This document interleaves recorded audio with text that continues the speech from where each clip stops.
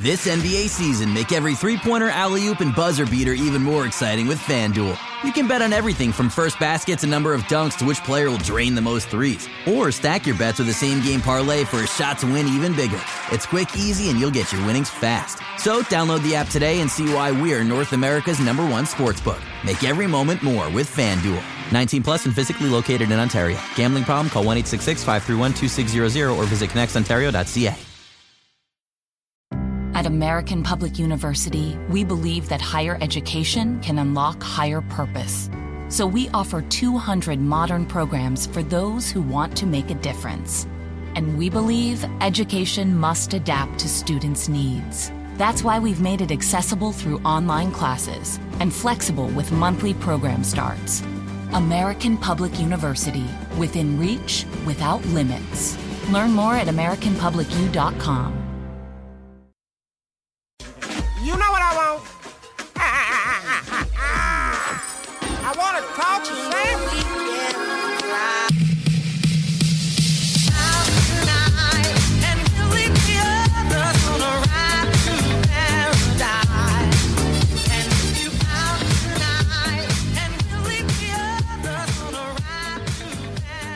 Hello and welcome to the Raptors Weekly Podcast. I'm Rose Samson Folk, and today a special guest, not only in the value of the content and the opinions he's bringing, but our first pseudonym. It is suiting him from Twitter, Hoop Goose. That's right, at Hoop Goose. And before I ask you how you're doing, I have to ask, the people want to know, ASAP Rocky, ASAP Yams come from the ASAP mob.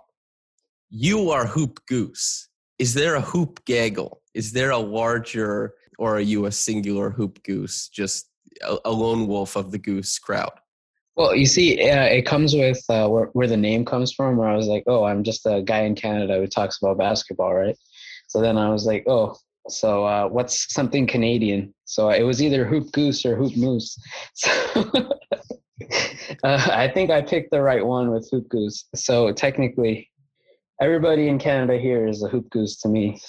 If you would have picked Hoop Moose, maybe people would be saying you're Blake's burner. But with Goose, since he has a moose tattooed on himself, but instead we have the assertions that Blake is Blake, I'm Blake's burner, and you're my burner. If anybody at home is listening and wants to know how confused this might be, people have been in my mentions for some time suggesting that Mr. Goose is my burner because we have an affinity for similar players and similar takes, I would say. I don't know what basketball school of learning you went to, but if there's a Hogwarts adjacent basketball school of sorts that maybe we both linked up at. But here we are. How you doing, man? How do you feel about being on a podcast, on this one? It's pretty great. I'm happy to be here.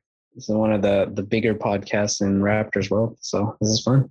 I haven't looked at the numbers or compared them across any type of thing. I know the numbers are good for this one. I don't know how they compare to maybe, Raptors Over Everything or Dishes and Dimes, but I hope they're close. Those are both popular, but I guess we'll get into all of this. So I'm glad you're doing well, but we're here to talk basketball, not about geese, goose, or gaggles. We're here to talk basketball. The three-man unit, Pascal, OG, Fred, back together for the first time in quite some time against the Jazz that everybody loves.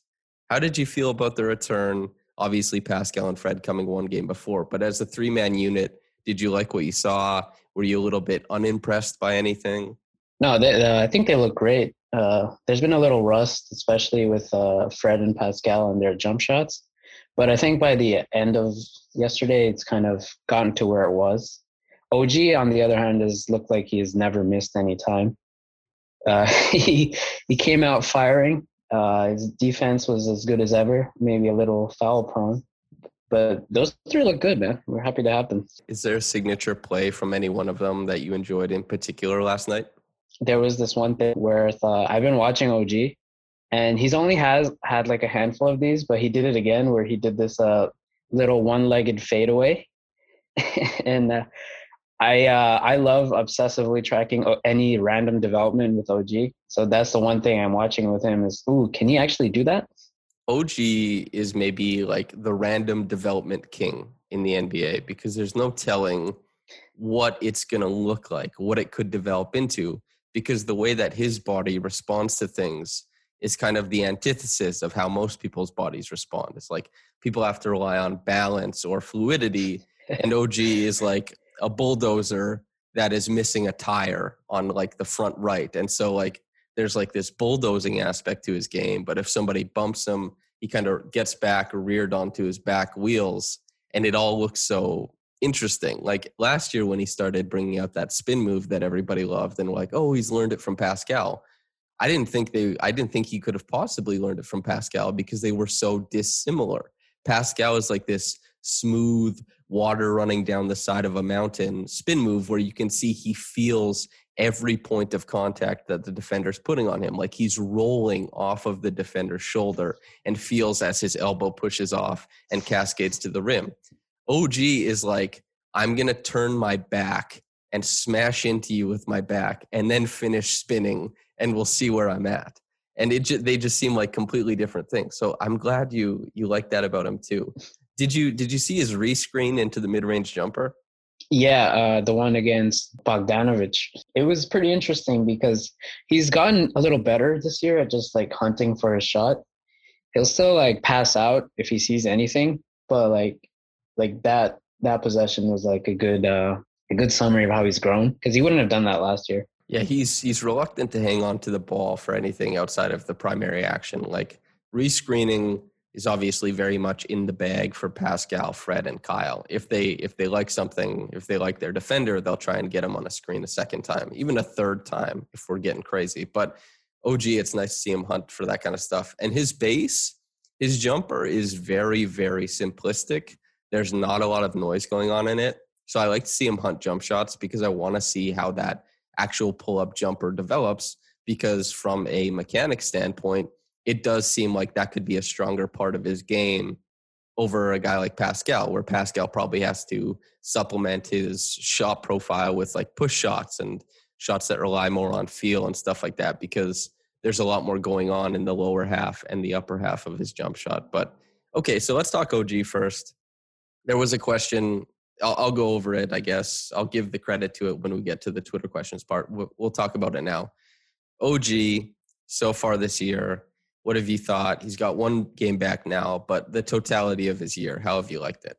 It's been pretty good. I know people were expecting him to make a huge leap, but he's more of a guy who gets incrementally better.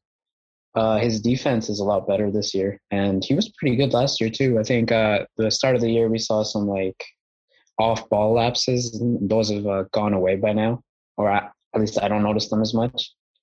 I think for a wing, he's really figured out how to play the big on defense. I mean, yesterday saw him playing some drop coverage and protecting the rim.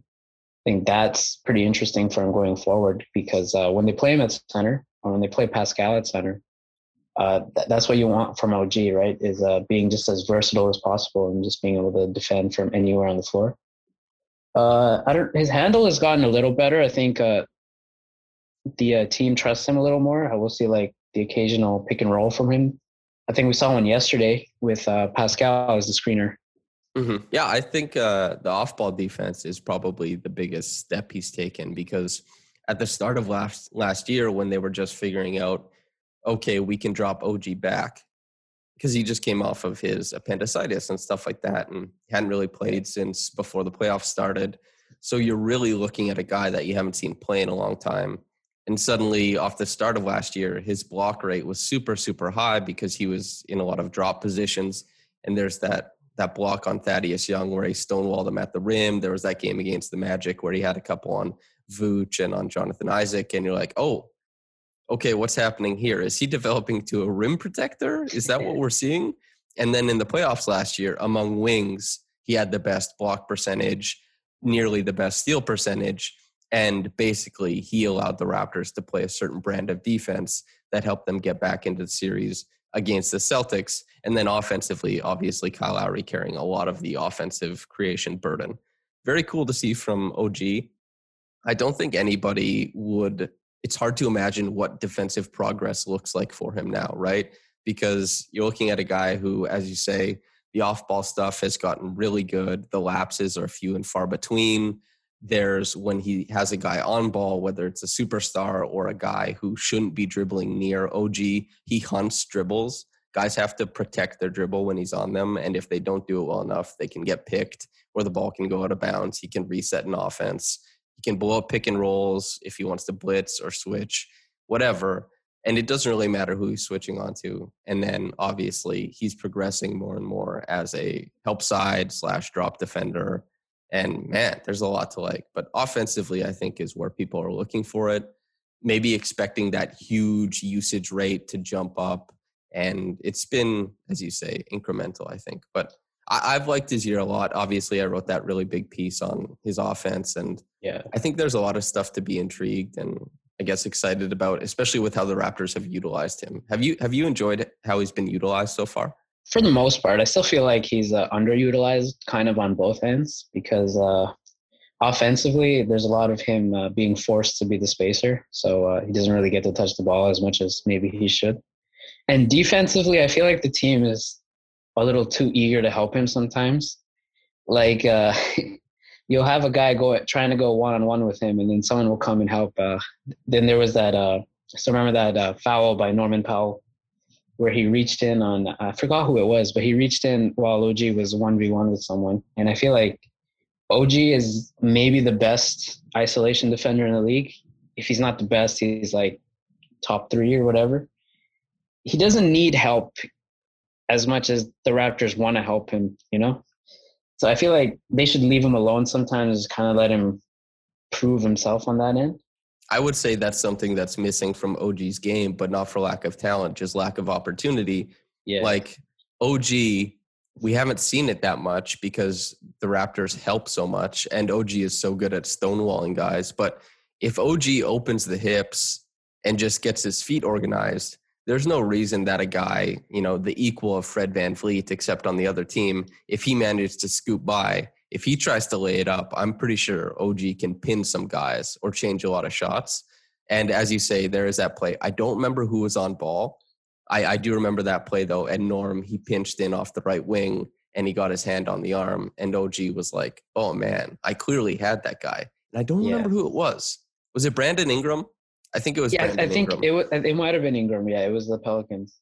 Yeah, I think it was Brandon Ingram. And it's like, Norm, you don't need to help. So, yeah, I think that's a good point, is maybe leave OG alone because, as you say, could be, if he's not the best isolation defender in the league, he's at least top 5. I've written about this in the past, and by the numbers, you can see not only does he limit guys on ball, but he suppresses their shot totals as well. So it's out there, whether he's rewarded by, you know, the all-NBA defense or any other type of accolade throughout his career, which he should be, but guys around the league know it. And when OG is defending you, you feel it. It's very apparent, and the types of shots guys take is reflected in that as well. But yeah, okay, we'll table the OG stuff unless you have something to add. I do have. I'm tracking this very specific thing from OG, is that when he drives, it's how he drives. So when OG drives, he has a tendency to get like really wide and really low, and this is where he like loses his balance. It's kind of similar to Pascal, but he doesn't really have the fluidity that Pascal does to really pull it off. And then because that he's so low, it really affects his finishing, because you'll see that even though OG is like a really good athlete, he'll start off so low, he'll be under the rim, and he'll go up pretty slowly, right? This is why he gets blocked a lot. It's not happening as much this year, but last year he got blocked a lot.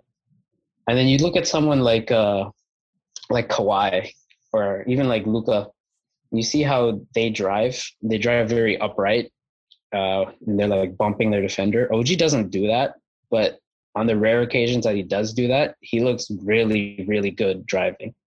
And so I feel like that is like the key to his upside, is just him figuring out that I'm this massive wrecking ball of a human. I can't be trying to go under people. I got to go through them. And that's the one thing that I like to keep track of with OG, is, has he figured that out yet? Yeah, that's something I wrote about in my big offensive piece, is that he is getting himself off balance. He'll step out, It's a term used in baseball, is when guys are stepping into the bucket is when they're not staying square to the ball through their swing, and they're kind of pulling out and getting off balance, and it creates, a pull swing, or they're just missing the ball, or the plane of their swing is getting screwed up. And OG does that to himself on the drive. Like, he gets low. He thinks that he has to make contact with his shoulder. Otherwise, he won't have power to, as you say, finish through contact. And that's something that I'm waiting to see, is that, yes, Kawhi and Luka, both those guys operate, it's their feet. There's a lot of chopping, and they're on balance even though they're upright. Whereas OG takes really long steps that lock him into, I would say, easy to track defensive situations. Like OG picks up the ball and he starts taking those long steps. It becomes very easy to lock onto that step and to track him as a weak side defender. Or if you're on ball, you just keep shading to try and get him to the baseline. And if you're lucky, he'll step out of the bucket and finish fading away, sometimes with his left hand. Not ideal. Then you look at a guy like Kawhi or Luka, there's a lot of dribbles. They're staying on balance, and there's always a danger to what they're doing. And even if they do pick up their dribble, as you say, OG kind of hunches over. Like, his shoulders will get over top of his knees, and that's just not good at all. Whereas, like, you wouldn't expect OG to shoot. He just won't shoot if he's in that position. So, he's looking for a pass while also putting all of his weight on the foot that isn't his pivot foot. So all of his weight has been shifted outside the center of his body. And defenders love when that happens, because you can keep inching closer until they decide to pick up their back foot. It's a travel, or they have to bail out. And since it's not Chris Paul or Kyle Lowry, and they're not going to flail and draw a foul or anything, OG's just going to be in trouble all the time. So, yeah, that's a great point. I think OG has lots of stuff to work on, but his craft while driving, given his, I would say, current attributes and what will develop into probably an even stronger body over time, that's a really big thing to look for going forward. So, talking about developing, do you think there's untapped potential on the roster? If so, where is it? And then we'll get into the second half of this question after. I don't know if there's any big potential, because the roster is kind of barren these days in terms of young talent. Malachi is pretty interesting though, because I feel like a lot of what Malachi does is the right thing, is that he just doesn't really have the physical tools right now. I feel like the big thing with him is just getting stronger, because right now he has a really hard time just generating separation when he's on ball. And even when he's defending, it's a little easy for defenders to just bump him out of the way. I think yesterday when he was punished with all those screen assists from Rudy Gobert, it was pretty easy to get him off Mike Conley and into good shots. But I feel like by next year, or maybe a little longer, if you get Malachi strong enough, you're going to get a good player there. A lot of his problems are just missing shots that are easy and just not being used as much as he should, maybe. As far as other guys like Bembry, let's say Paul Watson, guys of that nature, is there more you'd like to see from them? I think I've seen everything I need to see from Bembry so far, and I like it. But are you looking for anything more? From Bembry, I don't think so. I think Bembry is good at what he is. It's just that what he is hard for the Raptors to just put in, because he needs to be surrounded by good NBA players. And I don't know if we have that off the bench. So you need to put him in with the starters. And to his credit, when he's with the starters, he's looked pretty good most of the time. And then Watson is interesting to me, because I think he's like a real shooter. Like, if you look at his jump shot, it's very smooth. He has some wiggle, as some would call it. The defense is getting better. The first time he played some minutes, it was pretty bad. Yesterday he was okay, and he might be able to step into that Norm type of role, maybe as soon as next year, where he's just finishing plays. Yeah, go ahead. Burner indeed. Yeah, burner indeed.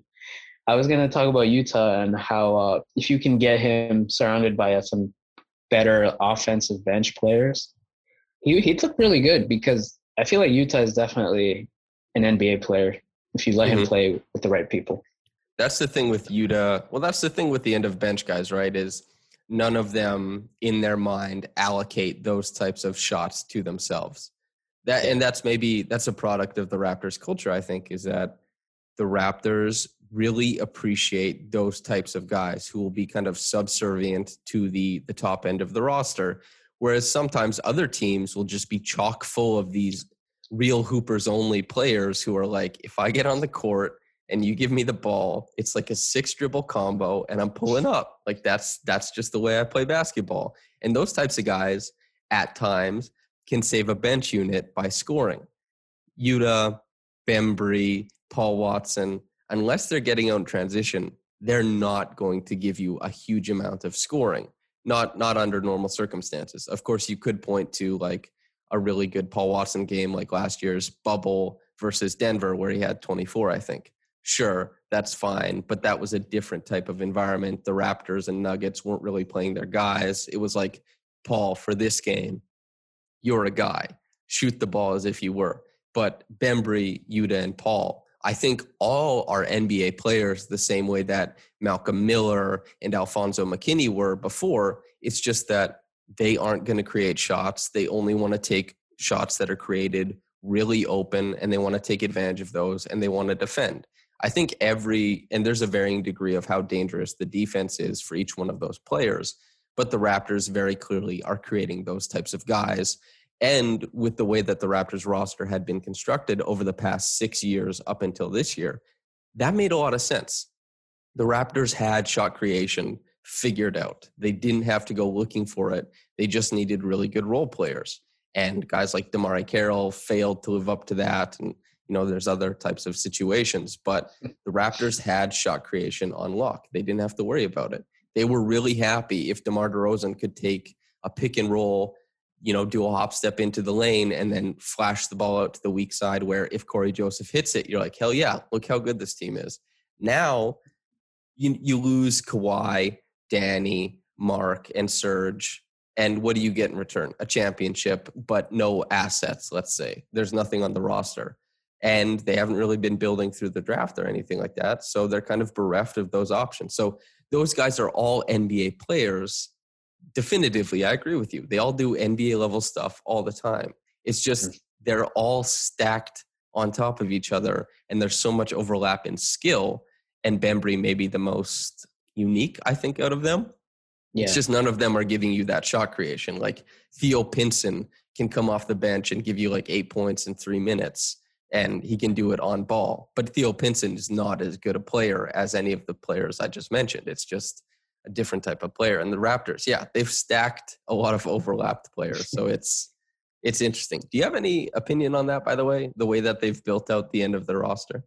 Well, if you dig through my old tweets, you'll see that I'm not a fan of that, just because, like you mentioned, just the skill overlap is that they're all like kind of these opportunist offensive players, and then they play defense, but you need some offensive help for the bench. I think Boucher's been pushed into that role, even though he's kind of a finisher than a creator. And they've tried Norm in that role too, but Norm hasn't really been that creator for them. He's better off just finishing plays. So they've had a hard time just finding any shot creation off the bench. I think back when all of Rap's Twitter was thirsting over Harry Giles, that was the that was the concept behind it, right? It was that, oh, he's this amazing passer, maybe we can get him going and he can create for these other guys off the bench. And to the Raptors, they haven't really had the cap space really, or like the opportunity to sign like some like great bench players. So I can see why they just done the best with what they have. But yeah, this is the biggest problem with the team this year, I think, is that you're not getting 48 minutes of like quality NBA depth out there, You have like, I don't know, I'd say there's like 6 players that would be rotation players on any team in the league. It's like you have the starters and you have Boucher. By the starters, I mean yesterday's starters, not Baines. Sorry, Baines fan club. So the others need to be carried in a way that the Raptors really don't have the ability to carry them. So that's really, I feel like, the biggest thing that sunk the Raptors this year. And it's not like a lack of high-end talent, although the Raptors aren't at the highest peak of high-end talent either. It's that they don't have the depth. So they just have a very good starting lineup, and then that's kind of it. And that's why it's been tough to just get going this year. Yeah, it remains one of the toughest things, I think, is a lot of teams run into this. They're like, hell yeah, we built the starting lineup. We think we're good. And then they're just bereft of any talent on the bench. And they're like, what are these transitional lineups we're trying to get through? We keep losing minutes, even though we have good players. Like, we get out to like that 26-17 lead in the first quarter before it's even over. And we're like, hell yeah. And then the guys start like creeping into the lineup and we're like, now we're down 38-33. What the hell happened? And yeah, that kind of stuff is always tough. Portland has run into that for a long time. The Celtics have the same problem this year. Mm-hmm. Yeah, at least they've had draft picks though. They've just missed, I think. Yeah, the Celtics, and they don't have a championship since 2008. So any type of talk with the Raptors, and it doesn't matter league-wide, like nobody cares. There isn't a player who cares. But for fans who are looking for a team to believe in and love and appreciate, it matters that they won a chip. So at least they have that, as the roster has been bleeding talent, I think. Yeah, for sure. Suck on that, Danny Ainge. Yeah, big shout out, Danny.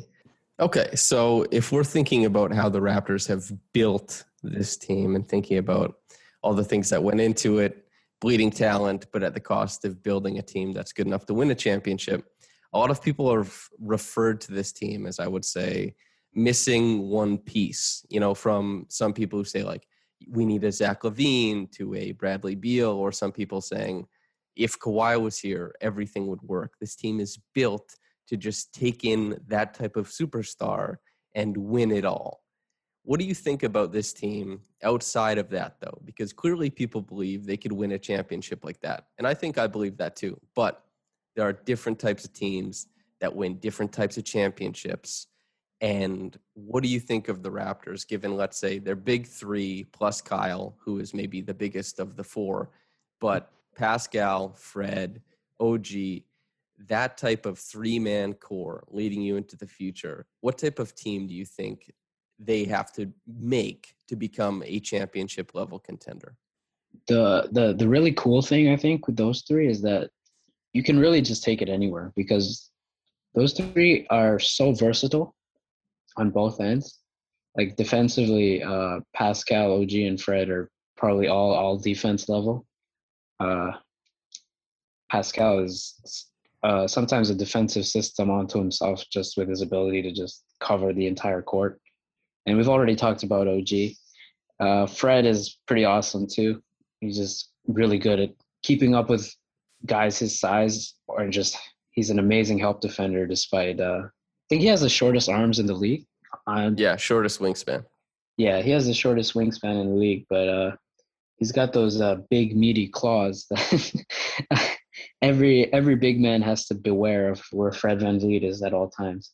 So with those three, positionally, you're not really locked anywhere. I feel like you could add a guard to that. You could add a forward. You can definitely add a big, but you don't have to.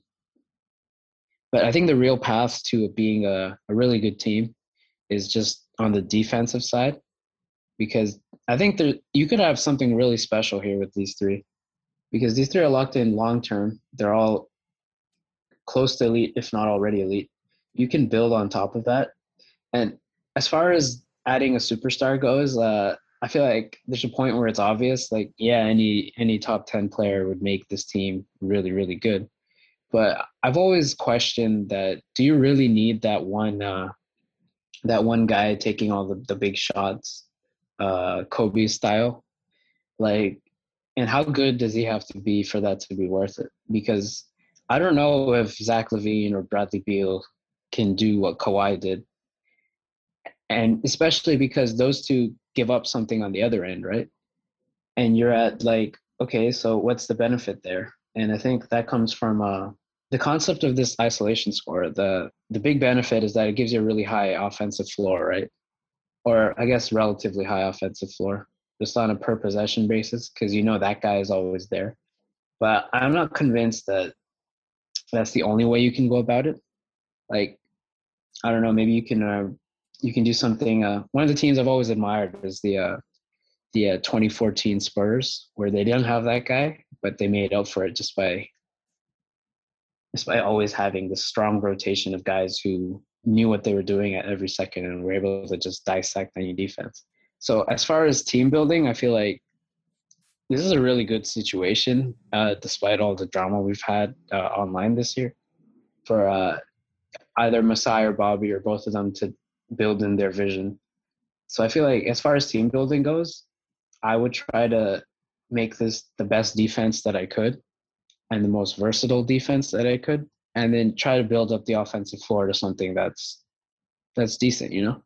That makes a lot of sense. And this one ISO scorer among a really well-rounded team, that also is not a common way to build a championship team either. The Raptors did it, sure, but it does run it runs the opposite way of what the Nets are doing right now, I would think. And it runs the opposite way of what's happening in LA.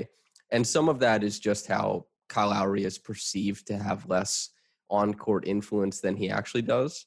And maybe if there was like this platonic on-court influence thing, the Raptors would have been perceived to have a big two, and Gasol at that point and Siakam at that point very close to knocking on the door of, like, you know, being that third guy. It really depends. But if there was a platonic type of metric that could just go, yes, on-court influence, you feel these things, we've melted it down into this thing. Yes, this person equals a star.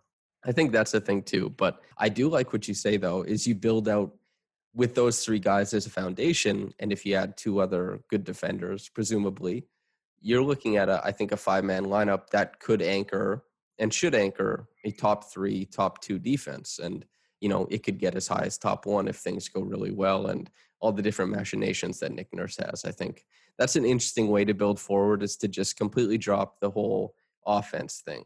Forget about it.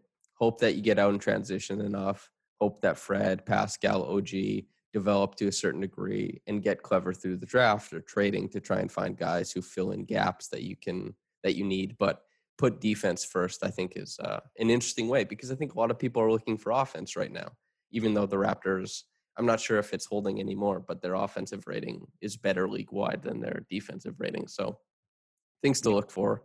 I think it's interesting. Okay, so here's the thing. Norman Powell. We'll talk about Norman Powell because you and I are both, I would say, I put it on Twitter and I've said this on podcasts, but I am in the camp of, I think you trade Norman Powell. I think that's what you want to do. There was a report that just came out today. You put it in the group chat. Michael Grange says Norm is basically as good as gone. It's very unlikely that Norm is with the team after the trade deadline. What do you, Hoop Goose, make of the Norm situation? Well, Norm scores a lot of points, so he's clearly our best player, right? I'm just kidding. My thing with Norm is that Norm is really good at what he does, which is finishing plays. What he does is, I'm not convinced that it's entirely valuable, or that's the way I look at it. So it's not anything against Norm. It's more against what Norm's skill set is, really. Because what he does is that he's a really good play finisher. Anything that's like a straight line drive or attacking a closeout or a catch and shoot jumper. If Norm is taking that, you're having a really good offense. But Norm isn't really raising the ceiling of your team. I like to compare him to guys like Joe Harris or Malik Beasley, because they're in similar roles where they're set as these play finishers that score a lot of points. But Norm also bleeds value defensively. And I think we mentioned this a little earlier today, but when we had everyone healthy again, Norm's impact just wasn't the same. And that's what the stats say too. If you look at the big all-in-one impact stats that we have today, like EPM or 538's Raptor, they all have Norm as like a fringe top 100 player, which is like a good starter, right? And I think that's pretty accurate to what Norm is a good starter. And I think, or maybe like a good bench player. But I think the contracts that people are talking about could really hamstring the Raptors for the next couple of years if that's all he is. Because if you look at Norm's game right now, I don't know, Samson. You know Norm's game better than I do because you've done a deep dive on him like every year. Is that how does he get better from here significantly to where he can live up to like a 15 million contract raise? You know, and I just don't know what else he can do outside something totally out of character for him. That's the whole question with it. And the great question from you is, how does Norm improve? How does he get supercharged? Because he's already hit, I would say, a ridiculous degree of efficiency, and he's been able to find a lot of efficient shots. Now, there's an aspect of the Raptors offense that he is the benefactor of a lot of the good, efficient shots that the Raptors offense creates. So there's an element of, I would say, his numbers being kind of plumped up by that. Now, when everybody comes back in and there's a more diverse amount of players getting access to those really good, efficient opportunities, his numbers aren't as influenced by that. And the only thing, because as you say, by the big metrics, the all-in-ones, he grades out as, like roughly top 100. And all-in-ones aren't the end-all be-all, but they give you a place to start thinking about things. I think I had Norm ranked 78th in my top 100 last year. And, you have to give a lot of consideration to what he creates on his own, what he creates for others. And there's not that much going on where he's still a player who is quite reliant on the structure of the Raptors offense to get his looks that make him so efficient. Now, if there's any opposing GMs listening, Norm is the MVP. Like, he's trade Kawhi Leonard for him, and just don't worry about the rest of it. But Norm, the defensive lapses, especially with team defense, this is something I've talked about too, is that he's passable sometimes on ball, but off ball, I think he really struggles in space. You could see it in the play where Tony Snell hit the game winner. Norm completely bailed out on the weak side zone, and he corrupted the integrity of the Raptors defense there. He made the wrong decision. And there's never one play that dictates that a player is a bad player. And I wouldn't even be mad. I hope nobody's mad at Norm for that one play. It's just one play. But he makes a lot of mistakes on defense, as we talked about at the start, reaching in when, OG had a guy locked up, awarding free throws, that kind of stuff. Just mistakes defensively that he doesn't have the feel to operate in that space at a really high level. And since he came into the league and had that series against like Paul George, where everybody knows he jumped the point to wing pass and got the dunk on the other end, it's 94-92 for the Raptors, game 5. It's a super big deal. He's has this, I would say, reputation as a defender that perhaps was somewhat earned, but he has not been a plus defender for 4 years. And not being a plus defender on the Raptors with how much motion that they ask and how, much feel they dictate their players have to operate in it, it actually hurts them a lot. He affects a lot of the backline stuff. And so the Raptors feel his presence on the court on both sides. And it's about timing too, is Norm is a guy who those scoring numbers, are they going to come at the right moments in the game? Is he the type of scorer who can influence the game as a run stopper? That type of stuff. Or is he just a product of the Raptors offense where if they're going, he'll jump in on it, especially given with, the starters when all the good players are in? Or is he a guy who, if they say hey, we need a bucket, look how good a scorer Norm is, and he'll give you a bucket in that moment, and he can stop runs and he can keep you in games, then his, roughly 20 points per game become, I think, a lot more valuable because he's scoring when other players can't, rather than just taking easy, efficient opportunities that a lot of other players can step into. And so, and I think there's also a bigger divide because the Raptors don't have other players like Norm on the roster. He's truly unique in that way. There are a lot of players around the league who can fill it up quickly, but the Raptors don't employ any of them for their bench or outside of the main 4 guys. It's just Norm. So on this Raptors team, the dude looks like a superhero. He can just score the hell out of the ball. And you look at Yuta Watanabe and DeAndre Bembry, who don't really want to take shots. They want to defend, and with Bembry, play make a little bit and that kind of stuff. And maybe catch an oop every once in a while. Norm hunting his shots just looks like an apex predator out there. So I think that his value on court, the scoring is a little bit inflated. And I don't know what the route is to much better basketball, because you look at a guy like OG, just to present like the other side is OG is a guy who doesn't really hunt shots, but it's very clear he's a better player than Norm because of what he brings defensively, and that the way they use him offensively to space out actions for other players to grease the wheels, that's really important. And if the ball does pop out to him, he can hit the shot at a decent rate. And they just say, look how good this starting line is. Think about the player he can become if he becomes better at these things, which seem attainable. With Norm, it's like, well, how do we justify paying him? And you have to say, well, is he going to shoot 60% from downtown? Because that's kind of what has to happen, right? So, yeah, that's a great question. I don't know how he gets there. And I think the Raptors would be locking themselves into a certain level of team that is short of championship contender if they sign Norm to big money. Yeah, for sure.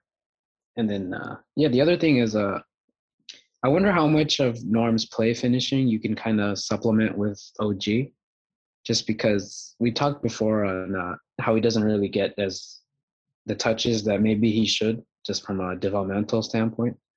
And if you can get him out of that spacer role and try and get him some more touches in that play finisher role, maybe he can make up for some of what you're losing with Norm.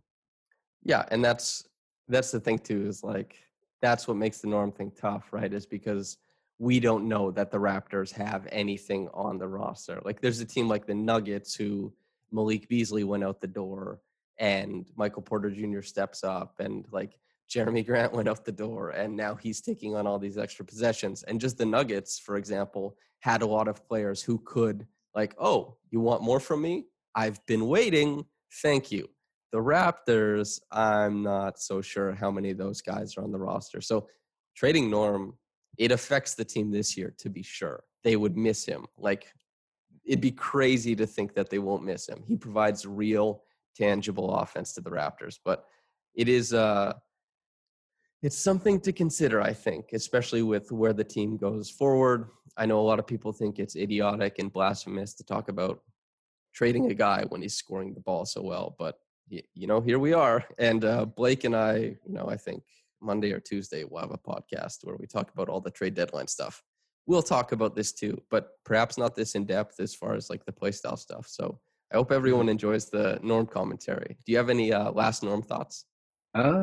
Not really. I will say that Norm has earned everything that's coming to him, which not ominously, but like Jesus. He's gonna get paid, and he's worked really hard, and he deserves it. That's all I want to say about him. All right, we'll go to Twitter questions now. Okay, first Twitter question from Makai, emblazoned Bruce BLM. Big shout out, Makai. So this is something we already talked about. Just want to acknowledge the question. What do y'all project OG Anunoby's ceiling to be? Do y'all predict his offensive game will progress? We talked about that at the top. TMN _ 04 _ no question, just coming here to say let's go. Much appreciated. Karina Mustafa, how are you two recording a pod together if Goose is your burner? Something we already addressed as well. Another question from, sorry, go ahead. We're just one guy talking to himself, really. Yeah, that's exactly it. Question from Big Homie S, beloved friend of mine and yours, I think, as well. One of my favorite people. Asks, yeah, S is awesome. Ask him why he decided on Goose. And we got that right at the top of the podcast. So we have ignored the questions, but answered them anyway. Here's the real one, though. Nathan Alexander, quote, is there any way to get rid of foul baiting in the NBA? It seems there are few cases every game of someone flailing their body to create contact and then heaving the ball to the rim as if this is a natural way to shoot, end quote. If anybody watched the Jazz game last night, you would see Chris Boucher jump to the right side of Mike Conley's body, and Mike Conley pivots to get his left hand on the right side of his body and just swings into him wildly. I think everybody who watches, more than like 5 NBA games in a year has noticed that this is a thing. Trae Young may be the most aggressive abuser of this foul baiting in the NBA, but a lot of players do it. Kyle Lowry does it as well. What do you make of this? I've talked about this elsewhere, but I'm interested what you think. I feel like it's definitely an issue just because it's kind of unnatural just watching it because they didn't mean to do that. And my favorite suggestion for this comes from Anthony Doyle on Twitter, where he's like, just make it the rule that it only counts if you make it. So if you make the shot after doing an unnatural motion, it's an and one. If you miss it, though, it's an offensive foul. And so I feel like that would give you a good balance of being careful and not trying to push this thing, because then you only take it when you know you can make it. Mm-hmm. I think that's a great idea. In practice, I think that's hard to officiate, the natural shot thing, especially since that requires refs to police jump shots in a way that they don't really have to now. And then you open yourself up to more interpretation, and refs hate the interpretation thing, because then you get Jazz fans however many weeks ago saying like they're corrupt, and then you have Raptors fans against the Jazz saying that they're corrupt. And so they just want something easy to call. The rule book makes this an easy call for them right now. And I think the people who write the rules for the NBA have to, I mean, presumably this is what you get paid for, get in your bag and legislate this in a way that makes sense, that you can eliminate this foul. Like the sweep through, I guess this is like when I Am Legend, when they're like, we have the cure for cancer, and it just created something worse. Like the sweep through that Kevin Durant, like they got rid of that, and now we're dealing with this, which is like the pre-sweep through. It's like, oh yeah, I'm not sweeping through his hands. I'm just putting my hands like 6 feet outside the what would it be, the cylinder of my body, and then swinging them into him. It's not a sweep through. It's just smashing into this guy. And like you'll see, like Luka, the one game, he did it, and he flailed, and just his shoulder smashed into this guy's chin. And like these guys who are doing closeouts, they're totally innocent. They're just hanging out. They're like, hey, I'm contesting. The arm is in a good place. I've done a good thing. And all of a sudden, this asshole on the ground is flailing his body at him with like his elbow extended, and you just get smashed in the face. It's very clearly a problem.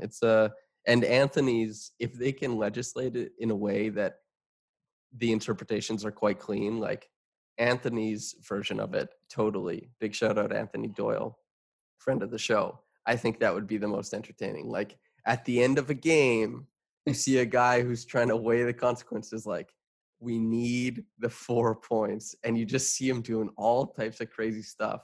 And then you could even have like trick shotters sub in at the end of games, like guys who are so good at taking the contact and then like flinging it. Like maybe there's like a wrestling move, right? Like where you grab a guy on his shoulder and like swing around his body. There's like specialists who come into the league and start doing that kind of stuff. Any thoughts on that? I feel like the wrestling thing is definitely a Blake thing, but I feel like you have like a guy like Luka, he just become more powerful because Luka has an insane talent of just having the greatest touch on shots, where he'll just hit these shots or make these passes that make no sense. Like, I don't know if you saw yesterday, but he had these like ridiculous passes in the I think it was the Blazers game, where he was not looking and it's like behind the back and like nobody saw it coming. I'm like, how does he do that? So yeah, this is really just making Luka more powerful. It's the white man's world. We're just living in it, you know? Okay. Anyway, maybe a bit too on the nose for sports podcasts, but hey, Grogua Ananobi at Pack Attack, quote, ask this man, Hoop Goose, what NBA story do you want your Snyder cut of, aka the real story of what happened, and which NBA players are you casting as your Justice League, end quote. This is a great question. I love when people ask questions like this. And big shout out, Grogugua Ananobi, friend of the podcast.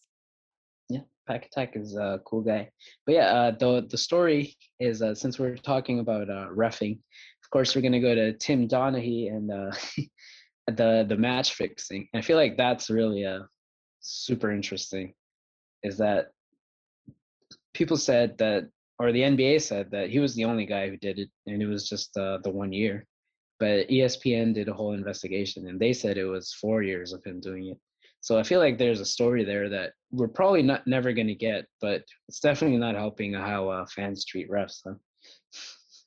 Well, Tim Donaghy has a podcast, right, where he talks about that, I think. I haven't listened to any of it, but maybe like the Snyder cut of it already exists, and we're just not listening to it.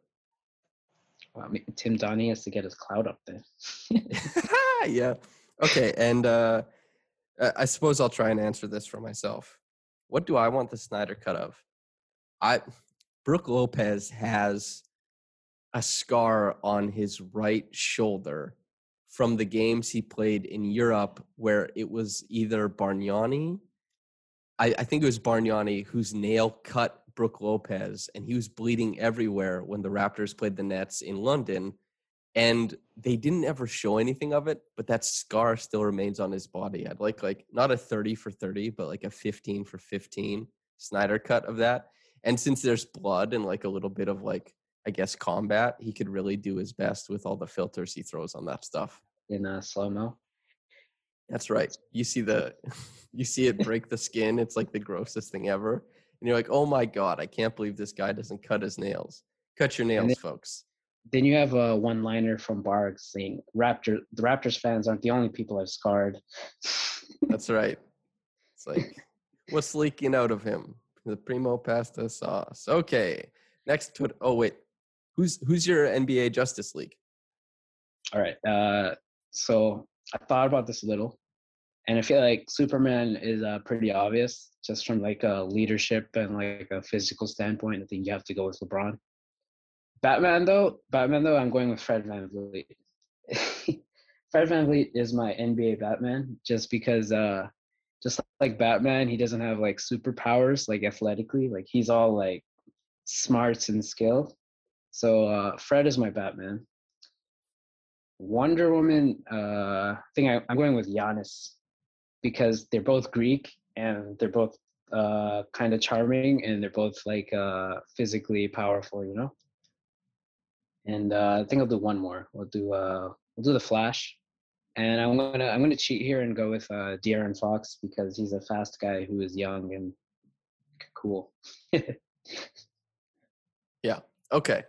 That makes a lot of sense. Flash, I'll agree with you. I would go De'Aaron Fox. Superman, I'd go LeBron. Batman, I don't read Batman comics or anything like that. So I describe to like the meme version, or sorry, not describe. I subscribe to the meme version of Batman. Like there'll be a tweet that says Batman is just like beating the hell out of a drug dealer who's just moving marijuana and just trying to like feed his family. I subscribe to that version of Batman. So I think Batman for me is like TJ McConnell because he has the same shortcomings, like lack of superpowers that Fred has. Only he jumps people in the backcourt the way that Batman jumps people in like a back alley. And I think he has the record for the most backcourt steals in the NBA. Obviously, they started tracking it late, but TJ McConnell will just crawl into your butthole when you really don't want him there. And Batman does the same type of thing. Like there'll be like this low-level criminal who just come beat the hell out of him. I played Arkham Knight. I know what it is. And TJ McConnell is just him and Matthew Dellavedova. They're the Batman of the NBA. Like they're so annoying. And they just are like show up and you're like, please leave me alone. I'm just trying to get the ball up the court. And he's like, no, that ball is mine. I have to turn it over to the proper authorities named the Rim. Okay. And was I missing anyone? Wonder Woman. Let's go with Giannis. Giannis can be Wonder Woman for me too. Okay, I'll try and think of somebody else. Thanasis. How's that sound? Oh, fine. Well, he has the hardware. That's right. Is there anybody? Oh, wait. Does anybody? Because the Whip, right? Who in the NBA currently has a rat tail? Does Colin Sexton still have a rat tail? I think he does. Okay, Colin Sexton is Wonder Woman for me then because of the rat tail, and he can whip people with it. I would like to see him whip someone with his rat tail. It'd be like grow it out even farther, and like the head fakes become kind of like a boomerang where it comes around like the other way and whaps them, and he could put like a little bead on it and like, and then he drives by. I'm surprised if he was able to do that. effectively. I'd be surprised that Kyle Lowry hadn't figured it out yet and incorporated it into his own game. This is why Chris Paul needs to stop shaving his head. As soon as I finished saying that, I immediately started thinking like, oh, maybe Chris Paul is Batman because of like the resourcefulness, the gadgets, and like Chris Paul is a cop. Like 100%, he's a cop without being a cop, which is what Batman is. And yeah, okay, that feels like enough on the Justice League. But I think that's the end of the podcast. How do you feel?